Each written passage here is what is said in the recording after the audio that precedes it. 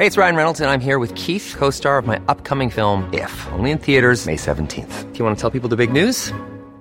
All right, I'll do it. Sign up now and you'll get unlimited for $15 a month and 6 months of Paramount Plus Essential Plan on us. MintMobile.com/switch. Upfront payment of $45 equivalent to $15 per month. Unlimited over 40 gigabytes per month. Face lower speeds. Videos at 480p. Active Mint customers by 531.24 get 6 months of Paramount Plus Essential Plan. Auto renews after 6 months. Offer ends May 31st, 2024. Separate Paramount Plus registration required. Terms and conditions apply if rated PG. I'm Sandra, and I'm just the professional your small business was looking for. But you didn't hire me because you didn't use LinkedIn Jobs. LinkedIn has professionals you can't find anywhere else, including those who aren't actively looking for a new job, but might be open to the perfect role, like me. In a given month, over 70% of LinkedIn users don't visit other leading job sites. So if you're not looking on LinkedIn, you'll miss out on great candidates like Sandra. Start hiring professionals like a professional. Post your free job on linkedin.com/people today.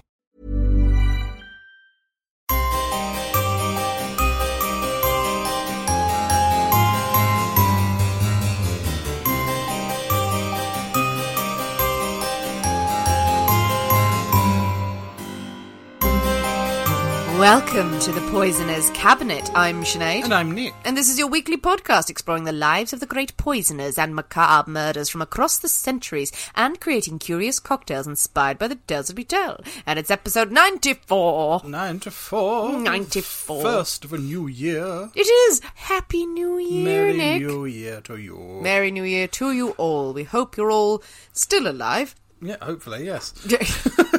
Well, we do hope that. Well, That's I hope a that nice thing every to week, hope. not just once a year. Well, maybe for you. I don't know. This is true.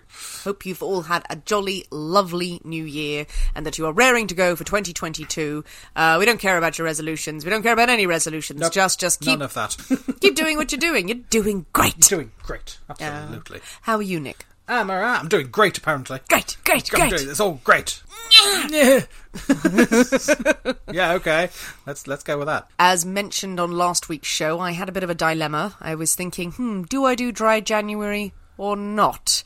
And I have decided to do dry January, so brace yourself, people. I will not be drinking through January. Nick very much will. Yeah. And Sinead, she won't last, so we'll go with that. So cruel! Are you being mean to me to motivate me, or is it just you want to be mean to me? It won't happen. I know you. Yeah! I'm going to stick with it. You don't know how much money I've invested in squash. Or how much money we've invested in non-alcoholic spirits. Yes, it is exciting this month because Nick, in a rare moment of kindness, decided to help me out in this venture. We have invested in some special non-alcoholic spirits. There are so many non-alcoholic cocktails and spirit brands out there. I never knew so many existed. And they're absolutely pummeling me on social media at the moment. They heard tell, but you're not drinking? Quick, have these. But we have invested in some products from... Liars. From Liars, yes. That we're going to be opening, testing, telling you how they fare. They haven't arrived today in time for this week's recording, no. Sadly, which means that I'm going to have to improvise when it comes to cocktail time. But we're going to continue doing cocktails based on the stories. I'm going to have to make up a non-alcoholic version of whatever the secret ingredient is, and somehow it'll all work out fine. Somehow it'll all be fine. Any poisonings this week, Nick? No, I think everyone's just is full of the cheers of the new year, or just can't be asked. Everyone's go, I'm back at work. Blah, blah. The effort of dodging Omicron as well. Yeah, absolutely. Is taking it out of everyone. Just like, why is everyone's it everywhere? Just exhausted still, so. I don't know if anyone else is getting that thing where if you don't catch COVID, and yes, it's a very mild, very spreadable variant of it, and thankfully not many people are being hospitalised, and, our thoughts go out to anyone who has been struck down by it. But I don't know if you feel the same way, that the fact that I haven't got it, I sort of think I am the chosen one, and I have immunity that must be harvested for all. Can I point out this is not a new thing with COVID? What? That you think you're the chosen one. Oh, yeah. So this is not a recent development, I feel. No, but I usually am struck down with every kind of illness, so now that I haven't got COVID, I'm like, I am super immune. Oh my God, my bones and my marrow, everything rejects COVID. and that will lend to some sort of golden child-esque. I've been chosen, and I must go to the pyramids and find the lost treasure. Or you get ill and you've been chosen because you've become ill. That too. There's a lot of you just are generally chosen for a great number of things. It's going to happen one day, Nick. It's going to happen one day. Yes. Spread your bets out. If you go for enough things, one of them's going to pan out. Exactly. One day, a guy in a trench coat in the rain is going to knock on my door, hand me a briefcase full of riches, and it's going to be based on one of the things I've made up about myself. So there we go. I look forward to that day. Good. Well, speaking of being the chosen ones and men in trench coats coming to your door and giving you things, I think it's time for us to thank our delicious new Patreon subscribers. Yes, we should indeed. Welcome to the 2022 of the Poisonous Cabinet. So thank you so much this week to Nicole Non-Clerk. To B. Hoke Brady. And to Chloe Haribo. And to Catherine Legras. Thank you very much, darlings. Thank you very much, you lovely, very sexy people. Thank you so much for supporting us on Patreon. We've had fun on Patreon this week. A gruesome story that was fascinating. We had a story that featured a method of death that we haven't featured. A new one on us. Yes, a new one. And I don't want us to do it again. It was upsetting for all concerned. Yes, but it was a jolly time for all. And if you want to know what the hell we're banging on about, it's very easy for you to come over and find out if you join us on Patreon for about $5 a month. Completely flexible. You can dip in and dip out, but there's lots of extra content on there just waiting for you to eat. Listen, eat. Listen, eat. Devour. There we go. Covers best of both worlds there. Well, Nick, are you ready? Not in the slightest, no. To drink cocktails and talk about poison. Yeah, I mean, I'm getting slightly shaky on this one because I haven't had my customary pre-cocktail cocktail. So it's like something's very wrong with this situation here. So you're very ready, or you're? I'm very ready. I'm absolutely gasping. Because I mean, we could drink poison and talk about cocktails if you'd rather, just to prolong the agony, or heighten the sense of anticipation. Anticipation. It was very apt, wasn't it? Should we go with the first one? Yes, whatever that one was. Yay. Drink cocktails. Yes, that one. Talk about poison. My God, man. You look more desperate for a drink than I am, and I'm not even drinking. It's actually quite worrying as well. You get to actually have one. All right, let's go with the first one. Hooray, hooray, hooray. Because as you know, we can't possibly have a story without a cocktail in hand. As you know, dear listeners, every week we choose a secret ingredient that is inspired by the tale that we tell, and it will flavour our cocktail of the week. Nick's story this week, so his pick. And Nick, the secret ingredient is this week is a potato, which I had to check back because I'm amazed we haven't done it yet. Yes. Cue potato. All the Irish jokes right now. Yeah, absolutely. I came with a sack of potatoes. Potato man, where the hell have you been? Well, it doesn't scream cocktail at me. Well, I think if you think about it, then it probably does. Oh, yes, because it's the base of many a liquor. Indeed. So I think there's probably plenty of potato in a cocktail. Because potato is the base spirit of vodka, Indeed. I guess. And so interesting. Okay. Well, as we've said, in January, we've got two things that we've got to come up with. But the main star of the show, of course, is the alcoholic cocktail. So what have you come up with, Nick, with potato as your ingredient? So this week we are having a vodka stinger. A vodka stinger, of course. Vodka, potatoes, vodka. Don't sound so surprised at that. I'm just trying to build a sense of bloody wonder. The excitement and the wonder of it all. I'm trying to and me crashing it down on it. This is all very much live. Yeah, vodka stinger, a classic to start the year. Well, I've never had one before. Have you not? No. I haven't either. So there we go. I don't know why I'm so accusatory there. Okay. It was baseless. But yeah, I was thinking I need a vodka cocktail. I thought, I could do a martini or something like that. I thought I could do a Vespa just to annoy Sinead because she likes a Vespa. But I thought, no, I'm going to have something different. And I came across the vodka stinger, which the only reason I went, oh, that's exciting, is because it's a lyric from Ladies Who Lunch by Stephen Sondheim and Company. It is. So it's like, right, I've got to have one of them. And it also features in a Neil Simon play. Good. Well, a vodka stinger sounds delicious.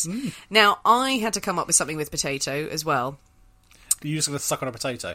A straw in a potato. I'm not going to lie, Nick, this may be preferable, because I did have a search. And normally if we have ingredients, there's something lyrical about them that I could go, oh, okay, I could take an inspiration and come up with a really nice non-alcoholic cocktail, but bloody potatoes.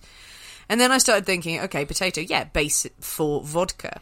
And Googled something that has been featured in The Guardian from one website. Many people have shared this. Even someone has commented on Instagram with it. I think I know what you're going to make, and it's just dreadful. I just felt like, okay, this has to happen. So I'm going to make a non-alcoholic dirty martini with a special ingredient, which I shall reveal in due course. Which I know what it is. I'm going to need some equipment with this on hand. A bucket. Maybe a bucket, but without further ado, before we say any more, I think we should disappear into the Poisonous Cabinet kitchen and shake up a storm. So we'll see you in a minute. We'll see you in a bit.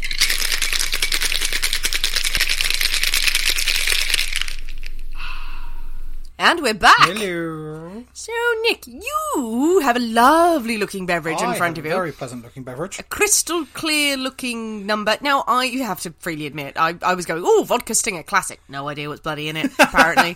I kept thinking it was with bitter lemon or something like that, or I don't know. But yes, it looks lovely. Why don't you talk us through what you're enjoying? It looks clear. Crystal clear. Crystal clear. I'm going to give it a go. I've not had one of these before. Ooh, it smells. It smells. It smells of the things that are in it, so... Okay, right, okay. It's actually very nice. Really? And terrifyingly drinkable. Oh, God. Considering it has just got vodka and creme de menthe. Is that it? It's 2 ingredients, vodka and mint, stirred over a lot of ice till it's ice cold, and it is really good. I'm surprised, actually. I thought I'm not going to like that. I've never hated you more. But that's going to go down incredibly fast. Can I smell it? No. No? No, it's fine. Not even getting a snifter. No. Oh, I'm happy for you, Nick. Very happy for you. I'm also happy for me, because I can just see what you've made. No, let's not talk about that. Let's just keep talking about your thing and pretend this isn't happening. My thing is delightful. Oh, God. I know I've drunk it very, very quickly. But, now I'm going to put it to one side, because yes, I'm intrigued by this. I hesitate to call it a drink, really. Well, I have brought some props along, as I said. I've got my drink and my screaming pillow. Oh, is that what the pillow was for? I wondered why you went to the front room to grab a cushion. Yeah. So it's that fact we've got a screaming cushion. Okay. Just in case this isn't the taste sensation that we know it will be. So I am going to talk through the ingredients first. No getting out of tasting this thing. No, I'm going to taste it, but I feel fair to warn people that I have not chosen a delicious, non-alcoholic, professionally made vodka. No, I followed a recipe that bizarrely called for substituting vodka with potato water. I mean, who doesn't love some nice potato water? Water that potato has just been cooked in. And then, as it's a dirty martini, some of the brine from the olives, which you would normally do. All the leftover bits, really, isn't it? Shaken up over ice, nice and cold, diluted. It has a film on the top of it. That's going to be very starchy, I think, isn't it? That's what, you get a lot of starch comes out when you cook a potato. I like the way they've said, and then yes, just put 2 olives on a stick and pour it over. So it looks like something. It's in a martini glass. Yeah, I mean you've dressed it up as good as much as you can. I have. So let's just dive in and taste, because it could be very nice. It could be. Okay, right. I'm going to taste it. Excuse me.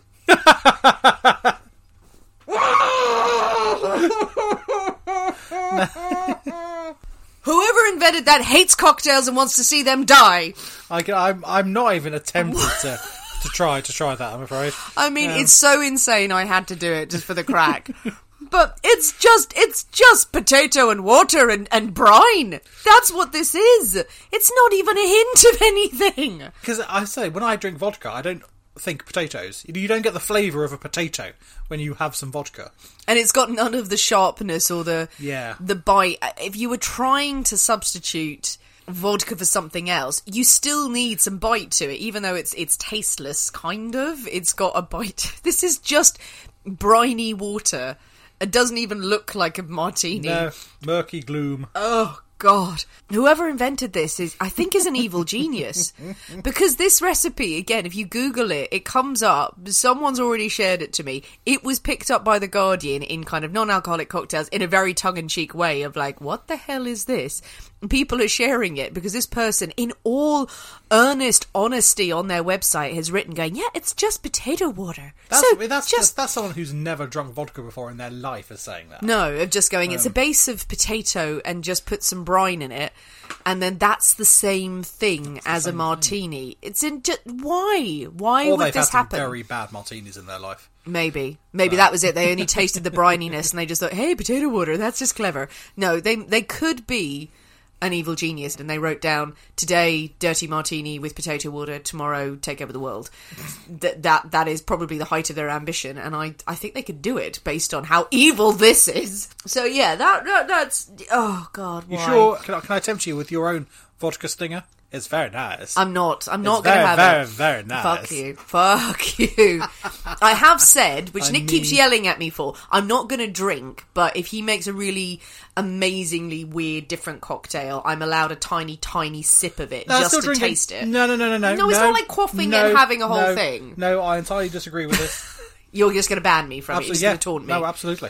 People vote. People can vote if I'm allowed a tiny, tiny sip. And if the listeners say, then we have to do it. No, they don't. I mean, I will fight you, Nick. I will fight you. But also, the good thing is I've got olives now. So I have olives. You don't have olives with your delicious cocktail. I have a delicious vodka stinger. Yeah, I'm just going to eat this olive. I'll pretend that potato water thing never happened. To that. Don't worry, I've got a backup squash. Well, you have your vodka stinger firmly in hand. I do. I have hurled whatever this is into a ditch, and I'm jumping on it just to make sure that it will never bother anyone ever again. Is it time for a story? It certainly, most definitely is. Hooray! Hurrah, hurrah. So today, I'm going to tell you a delightful tale. It's a lovely tale of Dorothea Puente. Puente. I'm going to give you what her nickname in the media, and it may well give you some sort of hint as to where this story is going. Okay. But she was known as the Death House Landlady. Ooh, that's a terrible nickname. It's a dreadful, dreadful nickname. That is, again, just mashing things together. Death House Landlady. Yeah. That's it. Can you not really maybe put a little bit of lyricism behind it? No. There was death, there was a house, she was a landlady. Done. Lunch. I mean, her name is Dorothea. Dorothea Death. Bit of alliteration in there would have been good. But no, none of that. I'm trying to think now of other alliteration with landlady. Lascivious is the only thing I can think of. It depends if she was lascivious. It may be appropriate as you hear the story. Yeah, there you are. But no, I think they could have been slightly more imaginative with her sobriquet, but they didn't. Death House Landlady. Death House Landlady. That's what they went with. So, Dorothea Helen Gray. She was born Dorothea Helen Gray. She is born on January the 9th, 1929, in San Bernardino County in California. Now, her parents are both drunks. They're just professional drunks and spend what little money they have on the cheapest booze that they can find. Potato water all the way around. When she was 8, her father dies of tuberculosis. Then her mother is killed just a year later in a motorcycle accident. And Dorothea is sent to an orphanage. Not a great start to life. It's not a great start to life. I mean, she probably has more luck in the orphanage than she did at home with two alcoholic and not particularly interested parents. She probably has a better upbringing in the orphanage than she did at home. More stability. Okay. Yeah. When she reaches of age of about 16, she leaves the orphanage, as she must. And at 17, she marries Fred McFall. McFall. It's a good name. McFall. He's a soldier who has just returned from the Pacific, so we're coming to the end of the Second World War at this point. It just feels like she's just gone out of the orphanage. Anybody. Yeah, but pretty much she's got nowhere to go. She's got no parents. She's got no siblings. So she is like, right, marry me, someone. Just shouting that in the streets. Out of the orphanage, shouting it on the street corner. They have 2 daughters, but neither of them are particularly cut out for parenthood. One daughter is sent to live with some relatives. The other is given up for adoption. Oh, okay. Nice. Now, still, however, convinced that the children are the way to fix a relatively damaged and non-started relationship. Obviously. Dorothea falls pregnant again. Because, I mean, what else do you do, really? It's just like, oh, we're bored, let's have some sex. Nothing else to do, can't afford to go out anywhere. So, children will fix everything, let's have all the sex. TVs were limited back then. Absolutely. Yes, read a book, no, none of that. That's exactly how it happens. That's how these things work. It's a lovely jaded view you have of romantic life. And she does indeed, she falls pregnant for a 3rd time, but unfortunately this time she actually suffers a miscarriage and loses the child. Dear. Now this does seem to be the final straw for their very brief marriage, and Fred leaves Dorothea in late 1948. Now, she is entirely humiliated at being abandoned by her husband Yeah. and starts to claims the rest of her life that Fred has in fact died of a heart attack within weeks of their marriage and that she has never had children. Really? She maintains this sort of fantasy or this lie that she was never married. She was never married. I've never had kids. I didn't fail as a wife or mother. So she's got a very peculiar outlook on things. That's not a good sign. Really, No, is indeed. it? It's No. not an ideal It's start. not pointing to a healthy attitude towards life. This bad thing, it never happened. La la la la. Now she's alone again and in desperate need of money. And she tries forging checks, which doesn't go particularly well, and she is caught and sent to jail for a year. But she's paroled after 6 months for good behaviour in prison. And soon Did after... she forge the good behaviour Well, letter? potentially, yes. I have been very good. Signed, Mr. Warden. Well, the warden signed The it. Let her warden out. signed it, let her out. Now, soon after her release, she falls pregnant yet again to a man she hardly knows, really. Oh. Again, out of prison. Hello, you over there. Would you like to have children? And he goes, yes, okay. Okay. And she gives birth to a baby girl, which again she gives up for adoption. Oh, dear. In 1952, she marries for a second time. A Swede named Axel Johansson. Very good name. It's a good Swedish name. Axel Yeah. Johansson. It's a good Axel sort of Nordic Johansson. sort of thing. Just once I wish that when someone said they married a Swede, it was the vegetable. It was a vegetable. Married a vegetable. Perhaps a potato. No, it wasn't a potato. And that she made a soup. That was her third husband, was a potato. Her second husband, Axel, is not a pleasant man. He prides himself on being tough and being manly and masculine and in control. Their 14 years together are pretty much a series of consistent violent brawls and shouting matches, really. But Dorothea seems to thrive on this chaos. And this madness that surrounds her. And rather than being sort of cowed by her violent husband, she gives as good as she gets. Oh, right. Just So fighting back. they are slapping each other around the place. Ooh, okay. Volatile, this passionate pair. relationship. Well, exactly. If 1 minute is beating the crap out of each other, then it's a 24-hour romp before going back to beating the crap out of each other again.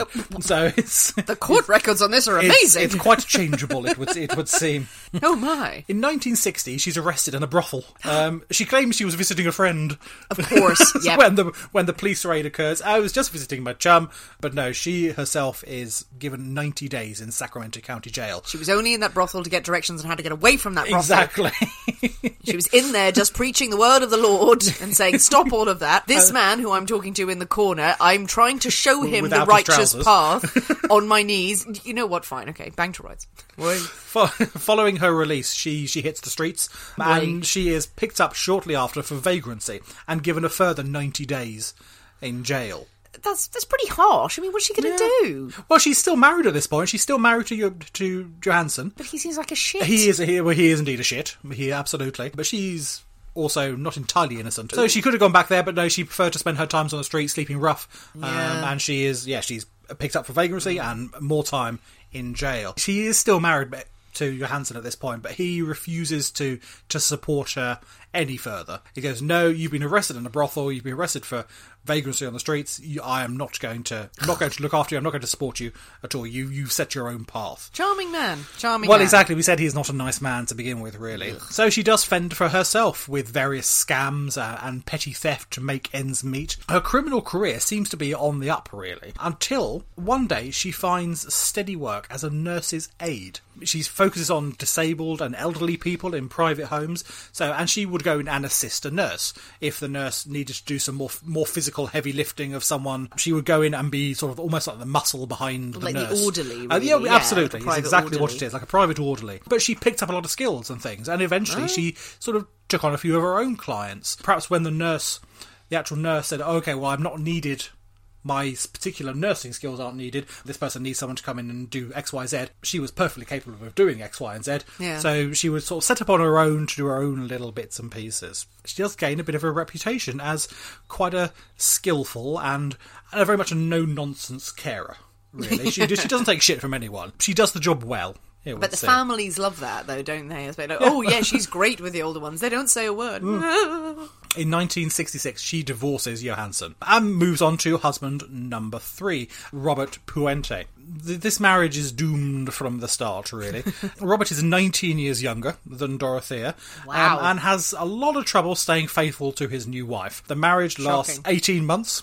Yeah, Before Dorothea goes, no, none of that. He's off shagging half the city. So is she, to be honest, as well, probably.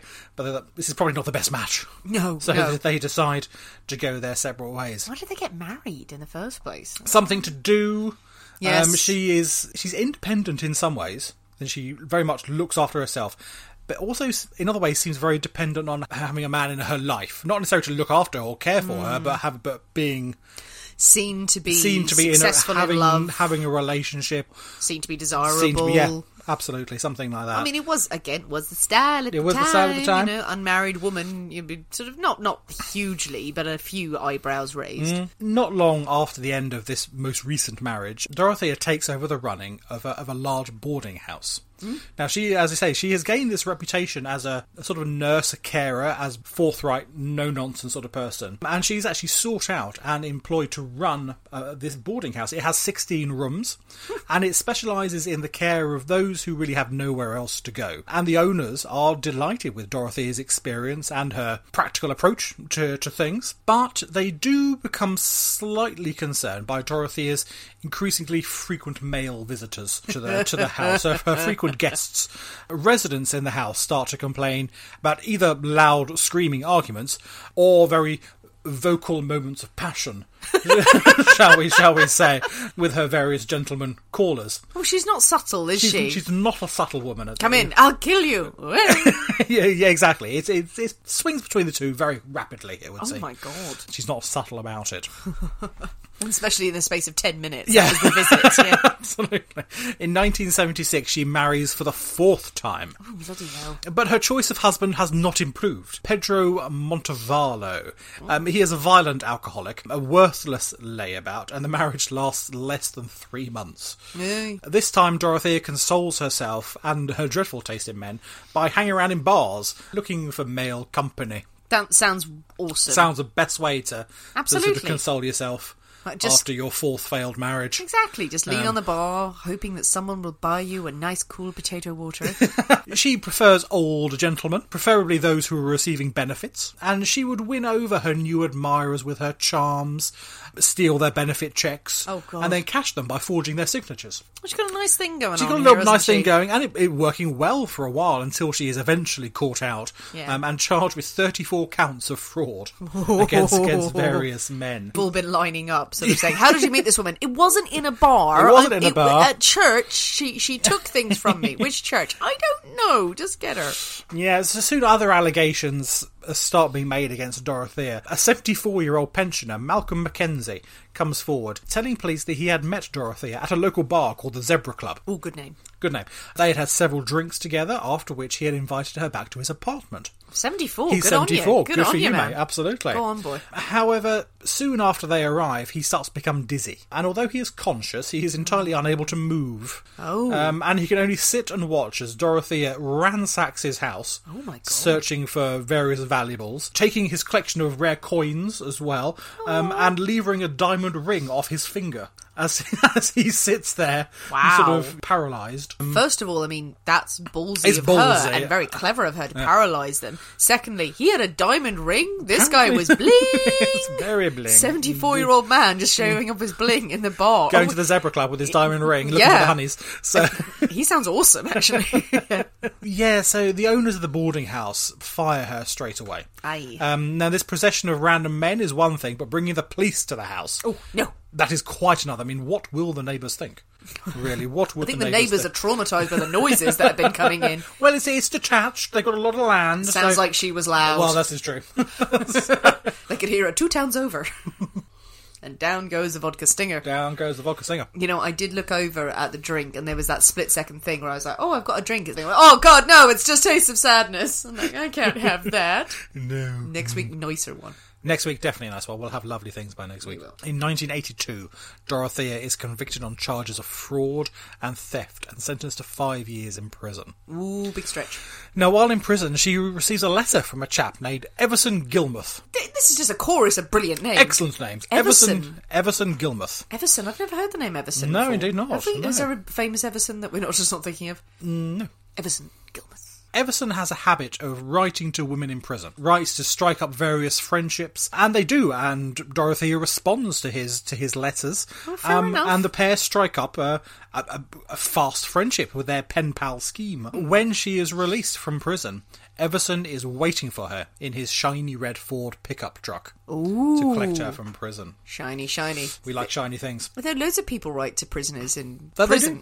In prison. What am I saying? I don't know why I'm adding in prison if they're prisoners. Yeah, there's lots of stories about people who are just fascinated and want to start relationships. You must be desperate. You must be crazy and desperate. I've got a red shiny pickup truck. I've got a shiny car. After she's released from prison, Dorothea starts to rent a room from a friend, and her and Everson develop their relationship, and soon enough they are making wedding plans. Yay! Now, Everson is very different to all her previous husband. He is quiet, he's unassuming, he is very easy for her to control. He quite willingly opens up a joint account and gives her access to all of his money. No, I'm thinking Emerson is lonely now. I think he's a lonely man. He was writing to people in prison. Will you be my friend? Will you be my Will you be my friend? And this woman writes back and goes, "Yes, I'll be your friend. I love you." He was like, "God, that was so easy." Exactly.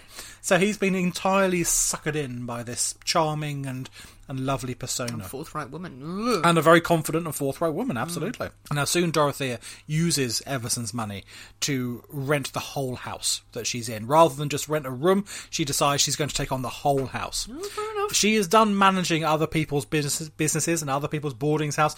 This time she is going to be in complete control. No one is going to fire her from her own business, from her own establishment. Fair enough. Hey, it's Ryan Reynolds, and I'm here with Keith, co-star of my upcoming film, If, only in theaters May 17th. Do you want to tell people the big news?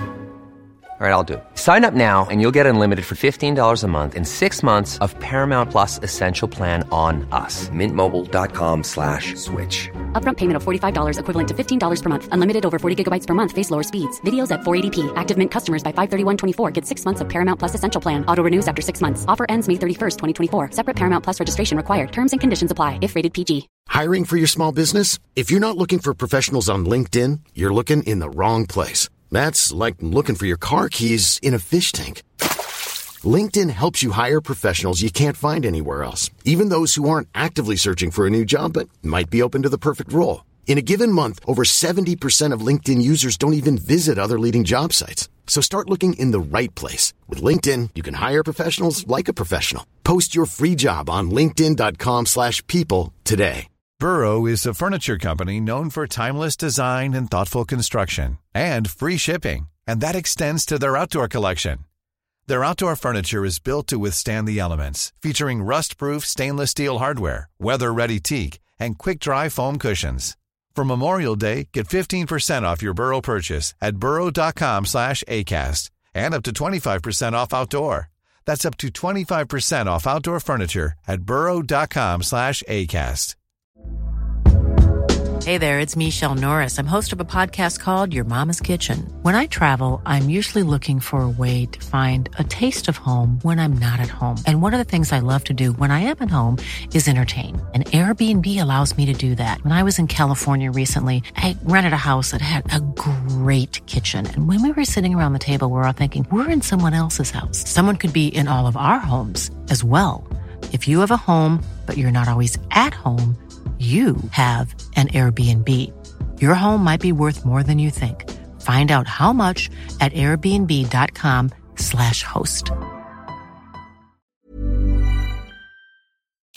Despite Dorothea's history of imprisonment and theft and fraud, she has no shortage of people applying to be taken in to her boarding house. Well, then who's going to know, though? Who's going to know about her past? No one really knows about... But what people do know is people know she's got this reputation of this sort of caring, forceful, confident, forthright, no-nonsense, but still good at her job, quite skilled, and the sort of people that she takes in are... Yeah, they're homeless, they may have drug issues and alcohol issues. They need someone who is forthright, not going to take any shit, and be quite confident and deal with these people she's taking in, and she fits the bill. But also they want they're going to look for someone who will take them in. Yeah, absolutely. They've probably been turned down by everywhere else. Yeah. Probably if she's forthright and doesn't take any shit, that's less advantageous for them. It's more that we actually can get a room here. Everyone else is like, go, and she's like, no, come in. In November 1985, Dorothea hires a local handyman, Ishmael Flores, to put up some wood panelling in her house.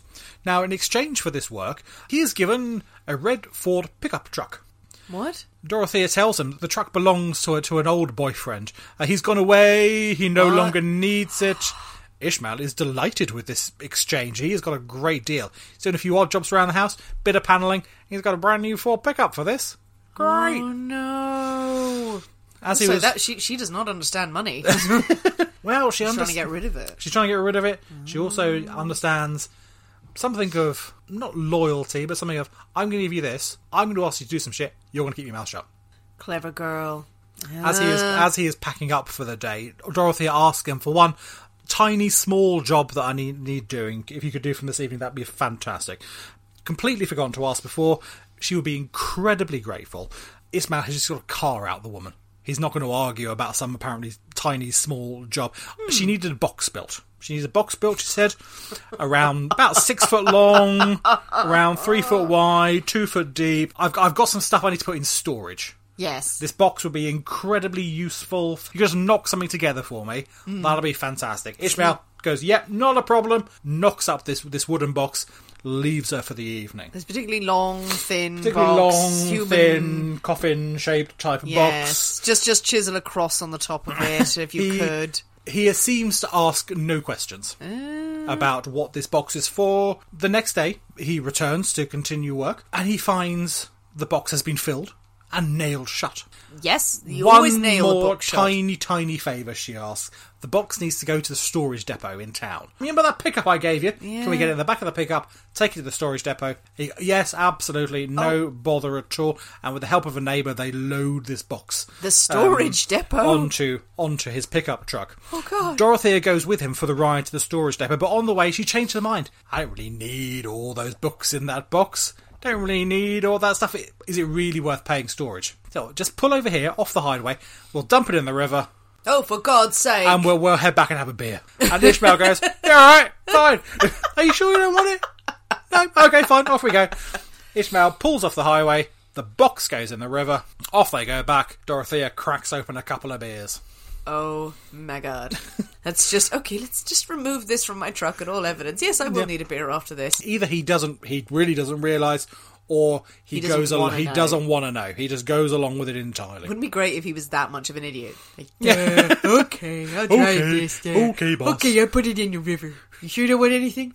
No, okay. Tell me about the rabbits. On New Year's Day in 1986, 2 fishermen are fishing in the river, surprisingly. And they come across a foul-smelling box. This wouldn't be great, but 2 fishermen are kissing by the river. They're having a secret time. affair. And it's ruined by a foul-smelling box. They find a foul-smelling box in the river. They inform local police, who arrive and pry open the box. Inside, they find the remains of Everson Gilmuth. No! He's dressed in his underwear and wrapped in a white bedsheet and bound with black electrical tape. The body shows no signs of wounds and pretty much decomposed beyond the point of recognition. At the time, they do not know who this person is. No. It is only later that it is identified. The body is added to the collection of unsolved murders. We'll figure it out at some point. The body was to remain unidentified for 3 years. Yeesh. In the meantime, though, as far as everyone else was concerned, Everson Gilmuth was still very much alive, but he was very ill. Couldn't possibly come downstairs. Could we go and see him? No, you can't go and see him. He's very, very ill. He's very upset. He's very unwell upstairs. He has the COVID. He has the COVID. Dorothea continues to collect his pension. She writes letters to his family explaining his absence and his lack of visits due to his desperate ill health. Dorothea continues to expand her business. And at one time she houses 40 tenants in the house. It's a big house then. It's a big house, although they're really crammed in. Most are drunks, drug addicts, people that not that many people are that bothered about. No. They're homeless people who have been put there by the state or by the police, going, they need somewhere to sober up, to live for a bit, and they end up at Dorothea's boarding house. No one's going to going to question it. She is earning good money, but she is squandering most of it on a very lavish lifestyle. She goes back to cruising bars looking for new ways to make some cash. Might find some older gents there with a benefit check that she can steal. Yeah. With her house full of paying guests, though, she devises a plan where she will collect all the mail that comes in each day, and she opens it before the tenants see it. She then takes out their benefits checks, gives them a small little stipend that they can use to spend on stuff, and everything else she takes from their benefits check. Expenses, she says, all the expenses are very expensive looking after you lot. Yeah. So you have these couple of dollars that you can go and buy some cigarettes or whatever. Yeah, it's you can go absolutely and fine. keep yourself in drink or drugs. Well, exactly, and a lot of them do. A lot of them end as soon as they get their stipend from Dorothea, they end up down the bars, pissed out their heads, get picked up by the police, end up in jail for 30 months. Dorothea's their benefit check, 30 days, don't have to feed them, don't have to do anything with them, and I've pocketed the lot. Bloody hell. So she's having a grand time. But soon enough, not even these scams are enough to fund her lifestyle. On August 19th, Betty Palmer, a 77-year-old resident of the boarding house, never returns from a doctor's appointment. Ooh. Several weeks later, though, Dorothea arrives at the benefit office to collect Betty's benefit check. She hands over an ID with Betty's name but her picture on it and walks out with her benefits check. So she's managed to get a fake ID from somewhere. Well, yeah, or she's done it herself, because obviously she's a forger and she's been able to do these things. Yeah. So maybe she's just, obviously they're not checking very much, are they? They're not checking very thoroughly, but it's got her picture and Betty's name on there. Here, Money, have your cash. Good God. In February the next year, another tenant, Leona Carpenter, is discharged from hospital and placed in Dorothea's care. She is 78. Puente makes up a bed for her as a temporary measure, but 2 weeks later she's gone missing, and she is never heard from again. James Gallop is 62 and is last seen in July 1987. He's been treated by his doctor, and after months in hospital following an operation, he tells the doctor that he is moving to a nearby boarding house. He too is never seen again. The following October, 62-year-old Vera Martin moves into the boarding house and vanishes. Just through the floorboards. Just through the floorboards. Who knows? She's really racking them up now, isn't she? She's ploughing through them. In 1988, volunteer aid worker Judy Moisey makes arrangements for one of the homeless men that she knew and she cared for, a chap called Bert Montoya, to take a place at Dorothea's boarding house. Okay. Now, to begin with, Judy is delighted at the level of care that Bert is receiving. He seems to be doing so much better than he did on the outside, as it were. Well, fair enough. As Judy is leaving the house one day, she comments to Dorothea about a powerful smell that is coming from her vegetable garden.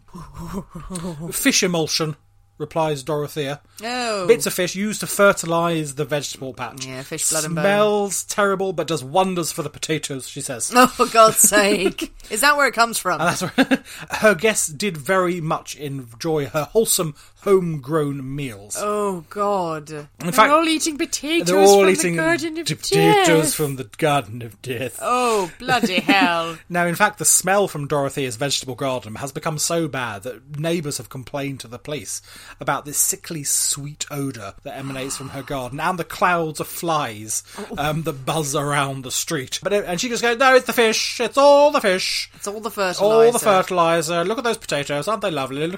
They're very, very good. They're grand. They're huge potatoes. Huge potatoes. I've never encountered before, assuming there's something under the ground in the vegetable patch other than produce, that such a smell is emanating. Well, perhaps it's not buried very deeply. Yes, shallow grave. Very, very shallow. Yeah. And the clouds of flies. Are they just they're just bodies there, just sort of covered vaguely over with dirt? And she said, no, those are leeks. No, those are the scarecrows. Yeah, they're scarecrows. Yeah, absolutely. Yeah, there's a lot of them all piled up, and there are crows pecking out their eyes. One day, Judy pays a visit to see how Bert is doing, but she is told that he's left. He's gone to stay with family in Mexico, Dorothea claims. Now, Judy knows for a fact that Bert has no family in Mexico and grows very suspicious. On November the 7th, following numerous visits to the house to try and get information on Bert's whereabouts, Judy files a missing persons report with the police. Good for Judy. The police go to the house to question Dorothea and have a look around, see if they can find out what has happened with Bert. While they're there, talking to the other guests, a male resident passes a note surreptitiously to one of the officers. When they get outside and read it, it describes how Dorothea has told them to lie to them. Oh. And they need to check out the vegetable patch. Go to the vegetable patch. 4 days later, the police return with a warrant to search the house and shovels to dig up the garden. Yeah. Over the following days, 7 bodies, including Bert Montoya's, are unearthed. Dorothea appears shocked and appalled as these bodies are wrenched out from between the potatoes. One body, who eventually turned out to be Betty Palmer, was actually missing the head, hands and lower legs. Oh, God. Has been entirely chopped into the bits. Now, at the same time, police began an investigation into the disappearance of Everson Gilmuth. He is certainly not at all ill up in the bedroom. No. As has been claimed, the bedroom is quite empty. And she's going, dear God, what's happening? What's happened to him? Someone's burying bodies in my vegetable garden that I had no idea and my about. husband was here this morning, but It's a now he's ghost. gone. Eventually, Everson's body is identified from hospital x-rays, and they match it to the body they have in storage. But no cause of death is ever determined. But a post-mortem examination of the 7 bodies found in the yard reveal huge concentrations of the sedative flurazepam. Ooh. So she's been knocking these people out, just overdosing them on sleeping pills. So really. is that how they've that's died? That's how they've died. Oh, Just my massive God. overdoses of sleeping pills. Poisoned with sleeping pills. Police later find dozens of prescriptions for the drug amongst Dorothea's papers. As the investigation progresses, detectives discovers that Dorothea has cashed in over 60 benefit checks belonging to her deceased guests after their deaths. The police have enough evidence and motive and go to arrest Dorothea for murder, but she has vanished. Vanished. Is she hiding under the vegetables? She's under the vegetable patch. She's under the vegetable patch. Vegetables, the greatest poison of them all. Sometime between Friday November the 11th and Monday November the 14th, as police had been digging up the garden, Dorothea had packed her bag and simply walked away. Well, yeah, no one's arrested her. No one's arrested her. That she's banged to rights here, isn't she? She's just calmly left the house and walked away. Sidestepping out of town. A very embarrassed police force now launch a statewide search and enlist the help of the FBI to try and track her down. Airports, bus depots, railway stations are all checked without result. But she is later found to have laid a false trail, booking a flight to LA in her own name, but never boarding the plane. Oh, clever girl. Yeah, indeed. Ooh. So police discount Los Angeles as a destination, thinking, wow, that was an entire smokescreen. In fact, Dorothy Puente is safely ensconced in room 31 of the Royal Viking Hotel in downtown LA. Right. Having booked in under the name of Donna Johansson. Yes, one of her previous husbands. She keeps a low profile and stays in her room watching TV, but after several days, she's getting thoroughly bored. She's a social woman, she needs to be out and about. She misses the high life. Indeed, and she puts on her best dress and takes a cab to the nearest bar. Oh, good God. She starts up with a conversation with a sad and lonely man named Charles Willigoose. Willigoose. Sounds like he's willing a goose on. He's willing a goose. He's willing a goose. As they got to know each other, Donna started to steer the conversation to Charles's financial situation. Of course. Comes up in all manner of conversation, and quite naturally in a bar, I find. Yes. What are your benefits? How are you doing? How much do you get paid? When she finds out that he is on sickness benefit, she begins suggesting ways that he can increase his payout using various loopholes and extra things that he could claim, and he's going, oh, that's grand. He's also wondering, how do you know all these things? Yeah. How do you possibly know so much about the benefit system? And he becomes increasingly uncomfortable with this conversation. Good for him. Especially when she suggests that they should probably move in together. So he's going, it's maybe a bit forward. It's a lot. It's a lot in the first date. Okay, here's how you can just get more money out of things. Also, I love you. Yeah, exactly. They do go their separate ways, but with the promise that Charles will take her shopping the next day. Charles returns to his apartment, but there is still something bugging him about this encounter. It was a very bizarre evening. He turns on the television to try and relax, and there, emblazoned on every news channel, is the face of his new love, wanted on suspicion of multiple murders. Ooh, it's a good job he turned on the TV well, that night, indeed, isn't it? absolutely. Now, for some reason, Charles is reluctant to call the police. Perhaps he's not entirely convinced that this is definitely the woman. Not sure. Such a danger, is it? I don't know. So instead, but he calls the CBS News Service and tells his story to a journalist there, a chap called Gene Silver. Now, he is a veteran journalist and he smells a scoop. If he could catch a multiple murderer live on air, ratings gold, that one. Yeah. Absolutely. He summons a camera crew and rings the police. Nice. At 10:20pm, Dorothea has a knock on her door at the Royal Viking Hotel. As she answered the door, she is momentarily blinded by the glare of camera lights in her face. She is promptly asked for some sort of identification. She hands over her driver's license, the name Dorothea Montevallo. her fourth husband. Yeah. But the address on their license is 1426F Street, Sacramento, the same as to the boarding house. They have their woman. Now, within hours, Dorothea is whisked away to the airport where she is returned to Sacramento. During the transport, she tells a reporter, "I cashed checks, yes, but I never killed anyone. I used to be a good person once." She says. Oh, well, that's all right then. That's okay then. Guys, she said she used to be a good person. We can't get her now. Yeah. As soon as she arrives, she is charged with the murder of Bert Montoya. She is unsurprisingly denied bail, and the police continue their very long task of identifying remains and processing all the evidence that's coming out of the house. Finally, after months of preparation, the prosecution is ready. The prosecution launched their case, determined to portray Dorothea as a greedy, manipulating, cold-blooded killer whose sole reason for opening her boarding house was to murder clients, claim their benefits, and live off the proceeds. Yeah, figures. Over the following days, prosecution present a long list of witnesses who provide damning evidence. In response, the defence set out to prove that the client is a victim of circumstance, and proceeded to imply that these so-called victims have all died from natural causes, but Dorothea was afraid that she may have been held responsible because they died in her care, so she buried them carefully, caringly in her garden, where she could lovingly look after them in their rest. Yes, of course that's what happened. Exactly. Absolutely. And then just was cashing their checks because she loved them so much. She loved them so much. She needed to feed her potatoes.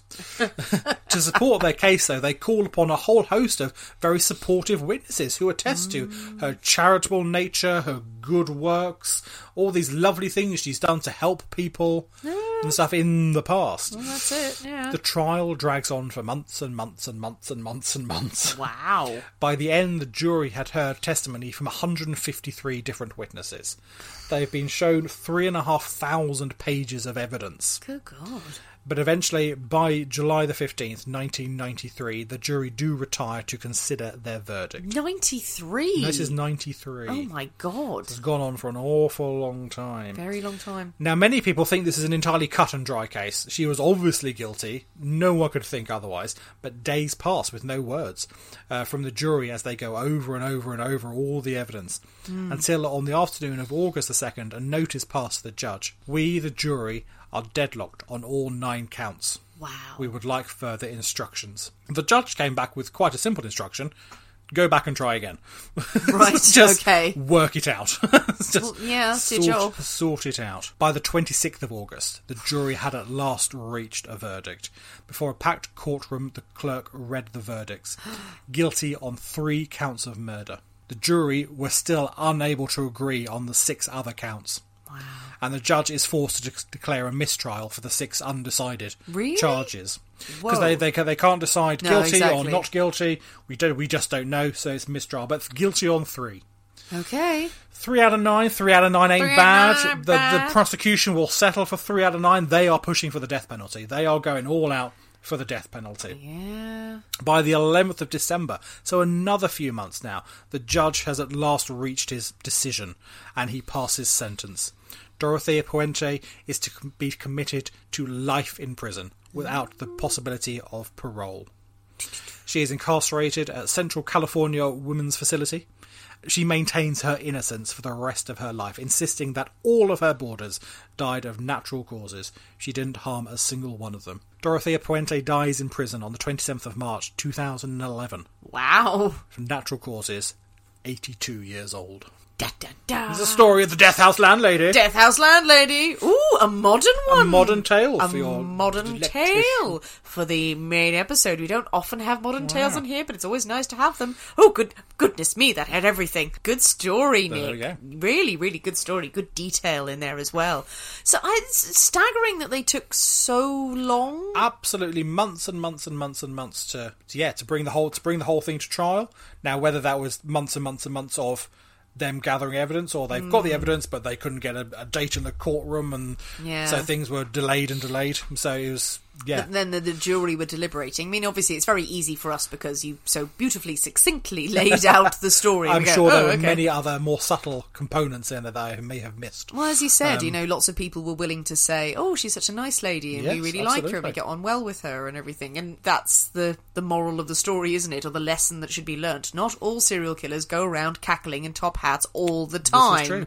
They are capable of being pleasant most of the time. Otherwise, you'd catch them a lot quicker. Indeed. It does seem like pretty cut and dry. I agree. Who is going to be burying 7 bodies in the vegetable patch going, oh, I just didn't want to get into any trouble, and then going and cashing their checks, and then doing all of this weird, shady business and dumping a body in a box by the river. Dumping your 5th husband's body in the box by the river. Even though they weren't able to determine how the chap had died. Yeah. Even if that one had been natural causes, why would you dump the body in a box in a river? Yeah, I guess if they were trying to go for first-degree murder on that one, there's probably different degrees that they could have gone with it, but I suppose if the prosecution were just going death penalty, death penalty, death penalty, they probably made it quite hard to have any kind of nuance in there. But still, 3 out of 9. 3 out of 9. It did the trick. She got locked up. It does seem like, she'd obviously had a very sad background. For sure. Was attracted to all sorts of unsuitable men and going from place to place and just living the free, quick, easy life. And just living off other people's money. Oh, God. Poor Everson. He just seemed like a lonely man. Lonely man writing to crazy ladies in prison. Don't write to crazy ladies in prison. They might come out and kill you. Maybe they'll have reformed. I don't know.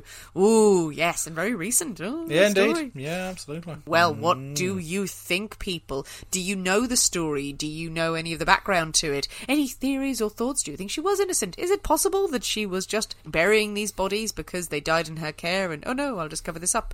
Is that likely? Maybe it was. Tell us what you think. Jump on the comments. Send us messages about the story. Do you remember the case? Because this is in living memory, this one. Yes, it certainly is. Yeah. So tell us if you've heard of it. And while you're listening, do make sure you mix up a lovely vodka stinger. Or a delightful potato water. Don't mix up a lovely potato water because it's just lies. But a vodka stinger will go down very, very nicely, I'm told. It does go down very nicely indeed. The recipes for both the vodka stinger and the non-alcoholic dirty martini will be out on Friday.